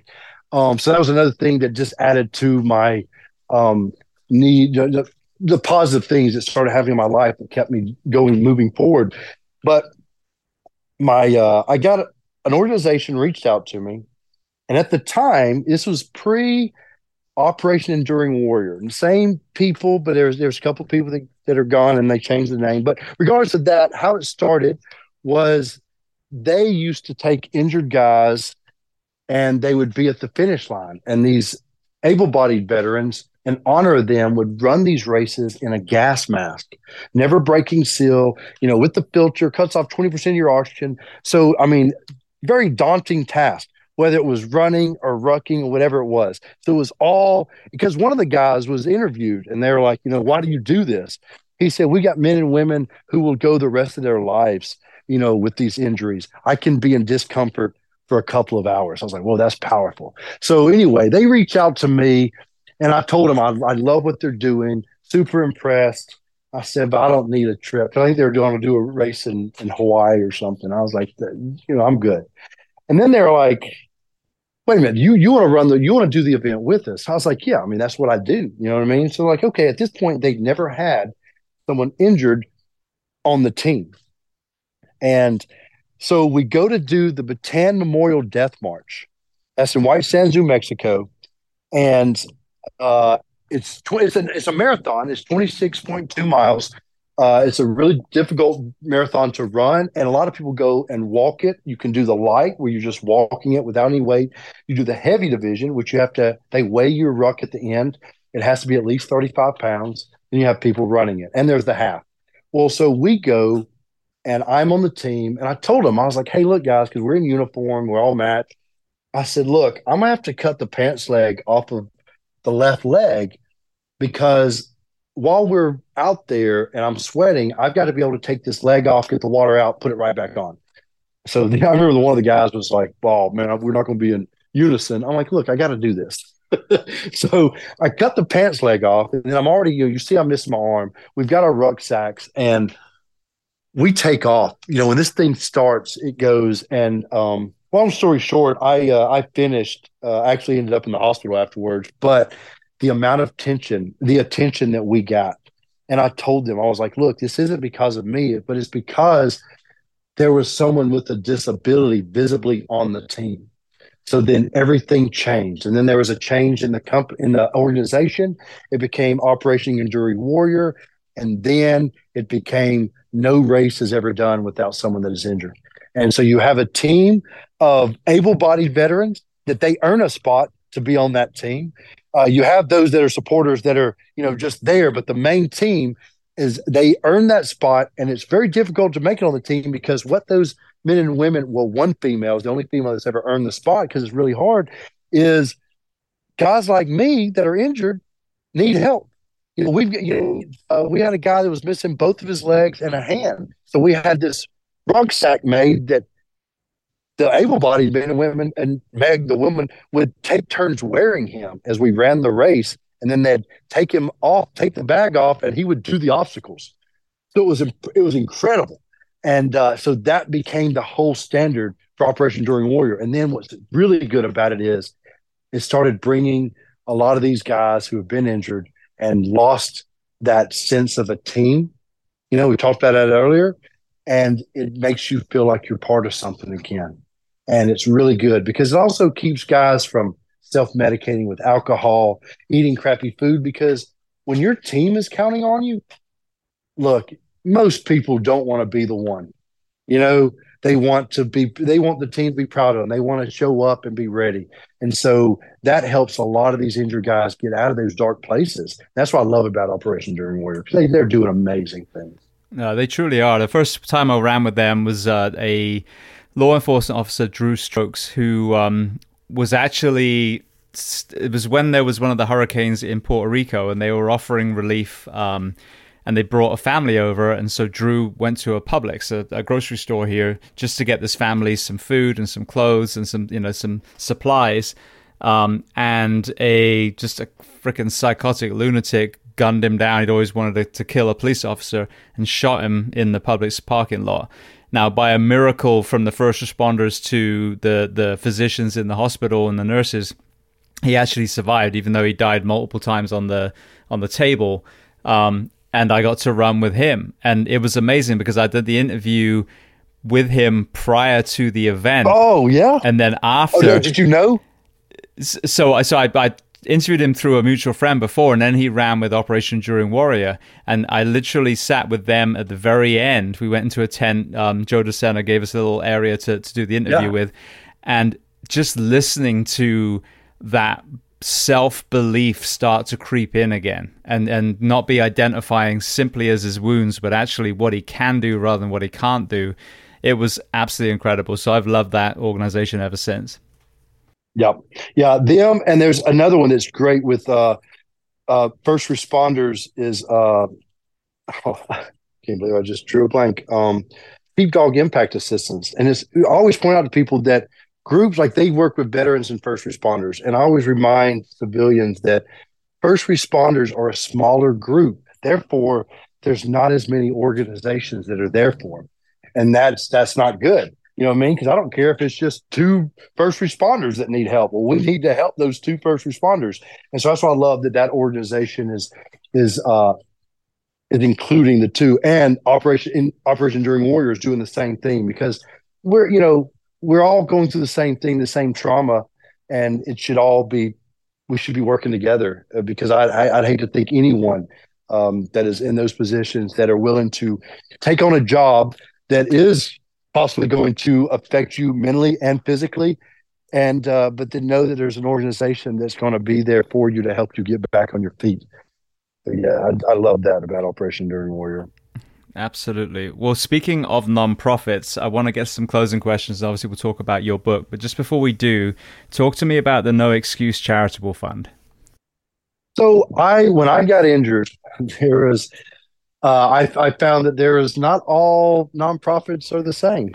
As an injured veteran, I saw, whoa, these people are not doing anything good.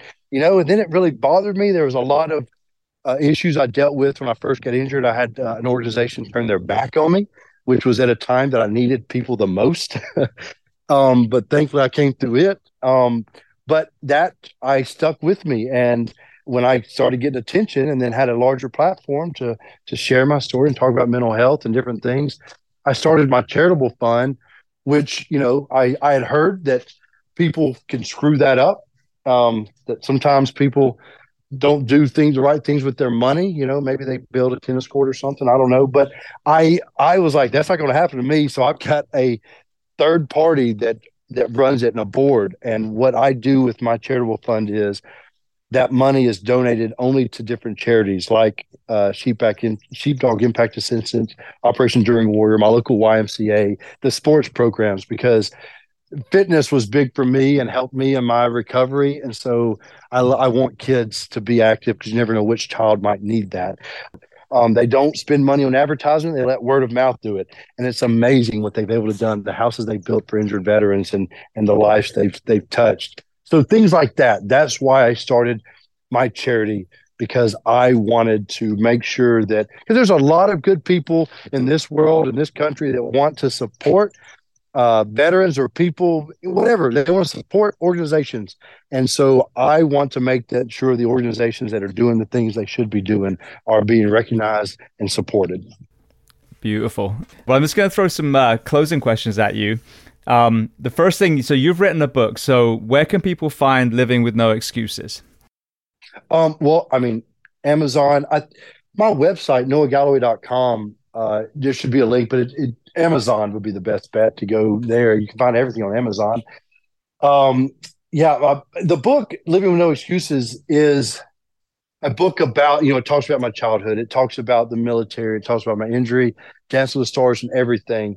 And I love to point out to people that it's a fun book. I like to think I have a sense of humor. There's some funny things in it, but the heart of that book is about my depression. And I am brutally honest.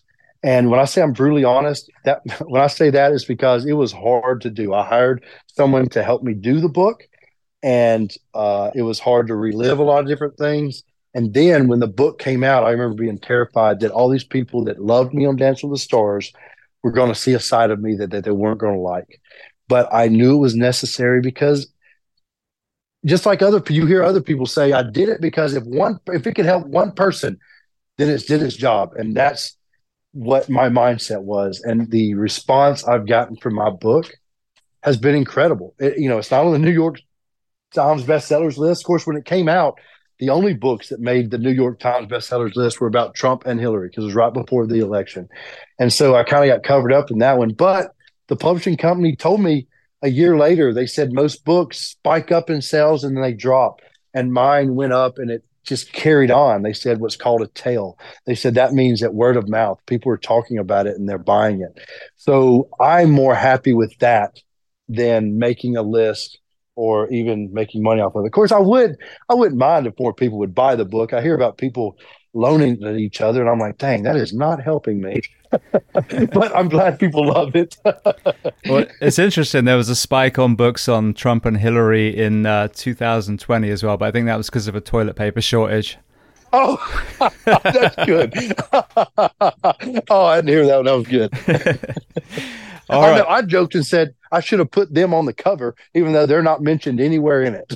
No, exactly. I mean, this is the Yeah. problem. Like if that those human being stories are bestsellers, then I think as a nation we're looking at the wrong place for our information. Yes, I agree. All right. Well, then, speaking of books, is there a book or are there books that you love to recommend? It can be related to our discussion today or completely unrelated.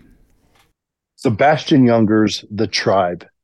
I really, of course, and I want to go back. I was thinking about it the other day. I want to go back and read it and see if, you know, since I read it years ago and what I've learned since then, and if I feel the same way. But I do enjoy that book, Sebastian Junger's The Tribe, and two other ones that one of them's an author, Malcolm Gladwell, I love, and then I was just talking to my son. I want him to read Rich Dad Poor Dad because I feel like that is. You know what? I'm sorry. I'm gonna name three books. Please. Yeah. So Sebastian Junger's The Tribe, Rich Dad Poor Dad, and I cannot believe I forgot that man's name. And then the other one is a book called Wild at Heart.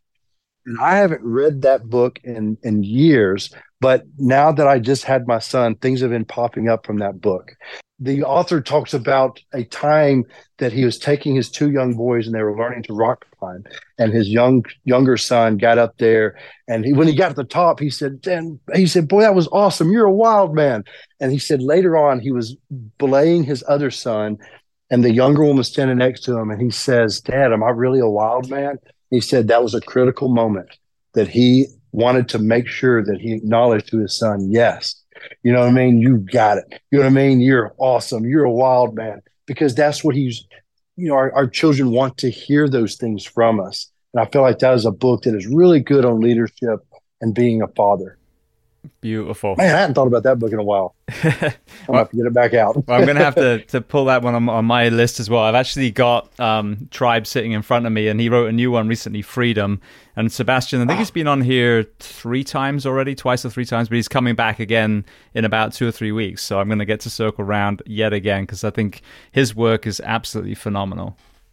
Oh, that is awesome. So have you read Freedom already? Yes, yeah, it's brilliant. I mean, Tribe, I think resonates more because it hits home so closely with the warrior, the first responder. Yeah. But Freedom is a look of just that, the concept of freedom. We talk about freedom in this country versus, again, as he likes to kind of reverse engineer the pre-modern times and what is actually freedom. What are the things that are most important to us? Yeah, the word freedom is an interesting thing because people love Americans are very we're free. But what is freedom? You know what I mean? What if I want to improve my mental health and I want to do some work with psilocybin? Well, I can't. You know what I mean? Because there's laws against it. Of course, laws are important, so I'm not arguing that. But then what is freedom? And I think most people that argue freedom, they're just arguing whether they can have a certain type of weapon or not. And I just find that to be that's just not my world. Yeah, no, I agree 100%. I mean, freedom is, it's funny being an immigrant, the concept of the American dream was very simple. A little plot of land, a roof over your family's head, a place where your kids can play safely. And then now it's devolved to jet skis and Winnebagos and all this crazy stuff. And it's like, what are the fundamental things? Of course, you want safety and security, but we want more guns rather than maybe looking at why are our streets so violent? There are drug prohibition laws and all these things. So, arguing over a weapon. And I just did a post right before we started recording. Today is the year anniversary of the Uvalde shooting. 21 children and 19 children and 2 teachers were murdered. And what happens every time we get one of these? We argue, or not we, I fucking don't. People argue over guns rather than the multifaceted mental health, pharmaceutical, sleep deprivation, bullying, broken homes conversation that is actually the nucleus of this problem, of our gang problem, of so many areas that we are not the greatest country in the world. Mm-hmm. There's here in Alabama, there's a mayor in Birmingham, Mayor Woodfin, and he's done a lot of amazing things. I met with him not so long ago talking about what can I do to help with the city that has supported me so much. And he is one of those that he's like, hey, well, I want to improve the reading comprehension of the students in Birmingham because this an inner city and the scores are low and they want to improve that. And he wants to improve the city by starting with the children. He said he wants an army of adults, grown-ups going in and reading to the children because reading comprehension, actually, when you're read to, you comprehend way better than when you read. And it's really good for children to hear that as they improve their reading skills and start reading. And so I love that he's doing that because there's not enough of that. There's not enough of that. Let's plan ahead. What can we do to make this better and then not be an issue in the future? And I think there's countries are showing different ways. And I think there are studies that could be done, but then politics get in it. And people just they get on their side and they will not move. They won't budge. They won't listen. And we were all guilty of that. People don't like change. Humans don't like change. I've learned that as an amputee. I had a crappy prosthetic leg for a long time, even though there was better ones. And I wouldn't use an expensive prosthetic leg with a microprocessor in it until my process said, just give it a week. He said, humans don't like change, but if you give it a week, I promise you'll like it. Then after a week, I was like, why have I not been wearing this the entire time? Because we don't like change. And I think that's where people struggle when it comes to anything that has to do with if there are changes to a gun law or mental health or this and that. And I think that especially people who are, I've got friends who are gun collectors. They love them. There's nothing wrong with that. But I do think there should be strict laws. But then when you talk about mental health, I think a lot of people are afraid to take care of their mental health because they're afraid if they're diagnosed with something that then they'll lose their right to a gun, especially if that's somebody who is paranoid that they're going to get overrun or I don't know, whatever people are scared of happening to them, or they just like hunting and they don't want to lose that right. And so I get that. But people's mental health, I think, is way more important. Absolutely. And again, the middle ground is a little bit of both. I don't think that an 8-year-old should be able to play with a 50 cal in Gander Mountain. But I also don't think that if you take all the guns from the good guys, that it's going to be good in America in 2023 either. There is a middle ground, and that's the problem. You got to pull from both sides, and you'll find the truth in the middle. Yep. Yeah, and that's like, I was talking to a buddy of mine. I'm one of those that when it comes to AI, I'm excited. You know what I mean? I want to see what it brings because it's going to change. Yeah, people, I think when you hear about artists that think it's, or, writers, no, I think it's just going to change the way we do things. But I had told a friend, I was like, well, what if an AI is asked a political question? And then it's like, as we discussed it, it's like most political questions, you could argue either side if you look at where the passion is, you know what I mean? Or how you're viewing it. So I am interested in what will become of, I'd love to see an AI moderate a political debate because then they could fact check you on the spot.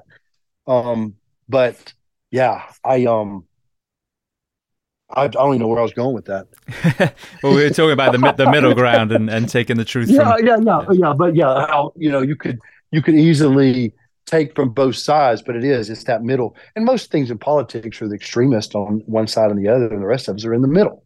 100%. I agree completely. All right. Well, then, speaking of good people, is there a person that you recommend to come on this podcast as a guest to speak to the first responders, military, and associated professions of the world? I'll tell you somebody that would be, a veteran, a combat veteran that is doing amazing things. And I think that I know I would enjoy listening to the podcast, and hopefully your listeners. There's a girl, a female veteran, Christy Ennis. I think her last name's Ennis. She just got done trying Everest for the second time. She's climbed a lot of mountains, and Everest has held her back twice now, but I think she's going to go for a third. And yeah, she's a pretty spectacular person. I actually had her on a few years ago, but I want to circle around with her because I just saw the pictures of her face when she came down in the last one. Oh my God, she got battered. That's why I was like, dang, she's tough.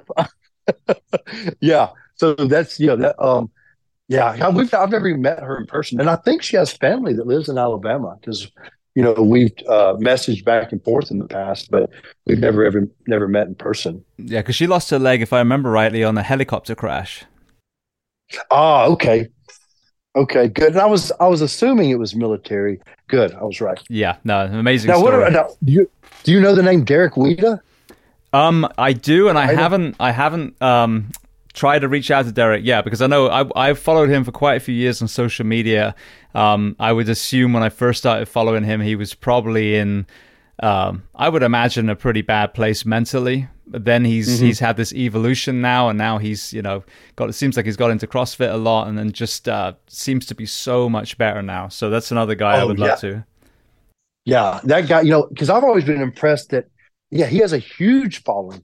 Has never even done any TV or anything. He's just has earned it, like has built it. People love him, and I think he's just an awesome guy. Oh, you want Brett Michaels? We and him are good friends. The singer. Yeah. Absolutely. It's so funny. If you look at my guest list, I've got John Travolta and Josh Brolin on there. I mean, to me, if they're good people, some people are just, as you sat with Ellen and some of these other people. Some good people happen to be comedians or actors or singers, but they're good people. So to me, if that's someone that you vouch for, I think it'd be amazing. I met Brett before Dancing with the Stars, any of that. I met him, and then we just kind of hit. Then we ran across each other again. Then we started just staying. Then we get together, and he is one of those. I'll tell you what. After I was on Dance with the Stars, right after I was, everybody wants to be your friend. I mean, everybody wants something, and then when things slow down and stop, those people disappear. And Brett's not one of those people. Brett didn't care that I wasn't on Dance with the Stars before. Was proud of me when I was on it. And it doesn't care. It just wants to be, we're just friends, and that is who he is, and that is amazing. And if you get a chance, if you interview him, if you ever meet him, you'll know it. He is a genuine person, and I'll tell you what, it's impressive what he does, because when he does his shows, whether it's with Poison or Brett Michaels by himself, he has so much energy, and he looks so much better than than the rest of the guys and gals that are on tour. When it was, you had Poison and Def Leppard and oh my God, what's the other big band from the '80s? Why am I drawing a blank? Not Whitesnake. I was listening to all of those though, so I'm trying to think as well because Yeah, I had but all the anyway, Poison albums. yeah, he's in much better shape than everyone else. He's had a lot of health issues, and so that has made him have to be a little healthier. And so he is. I mean, just look up the rest of the singers from his. He's doing great. Yeah, I'll ask him if you want to see about him coming on there. That would be amazing. I would love that because, like I said, I think the barrier to some of these people in these, more well-known, famous positions is a lot of times it's the, whether it's paparazzi or, the 5-minute bit on a television show. A lot of them don't get the chance to just be normal people, and that's what's so nice. When I get some of these people that are very well known on here, I usually it's like, oh, that was really fun. I'm like, it's supposed to be fun. It's not attacking. Yeah. It's not, there's no ulterior motive. It's just as you and I have. It's just a conversation between two people. So if it's something he'd be interested in, I'd be honored. All right. Yes, I will definitely ask him. Yeah, because he is a great guy. He is a really good guy. Brilliant. All right. And if I think of anybody else, I'll let you know also. I appreciate it. Well, no, I want to say thank you so much. I mean, as you mentioned, we've been friends on social media for a while. The Operation Enduring Warrior family, is an incredible group of people. But I've wanted to speak to you for a long time now, and I'm so glad that we not only got to chat, but got to go to some of these very important areas that we've discussed. Because, as I mentioned, our professions are notorious for kind of buying into that two-dimensional masculinity myth. And when I have these warriors, some of whom have overcome severe wounds from combat and all kinds of other injuries, their vulnerability, their humility is really what resonates, and it kind of debunks the myths of these masculinity things that put a lot of our men and women into the ground. So I want to thank you so much, not only for coming on, but for being vulnerable and courageous today. Well, thank you. It means a lot. I was excited about coming on to the podcast, and I've really enjoyed our conversation because, yeah, it has been just a conversation. And hopefully, there's not too much editing you have to do of me losing my train of thought or going off on random tangents because I've just enjoyed it like we just were on a phone call just talking. And thank you for that, James. I've really enjoyed it.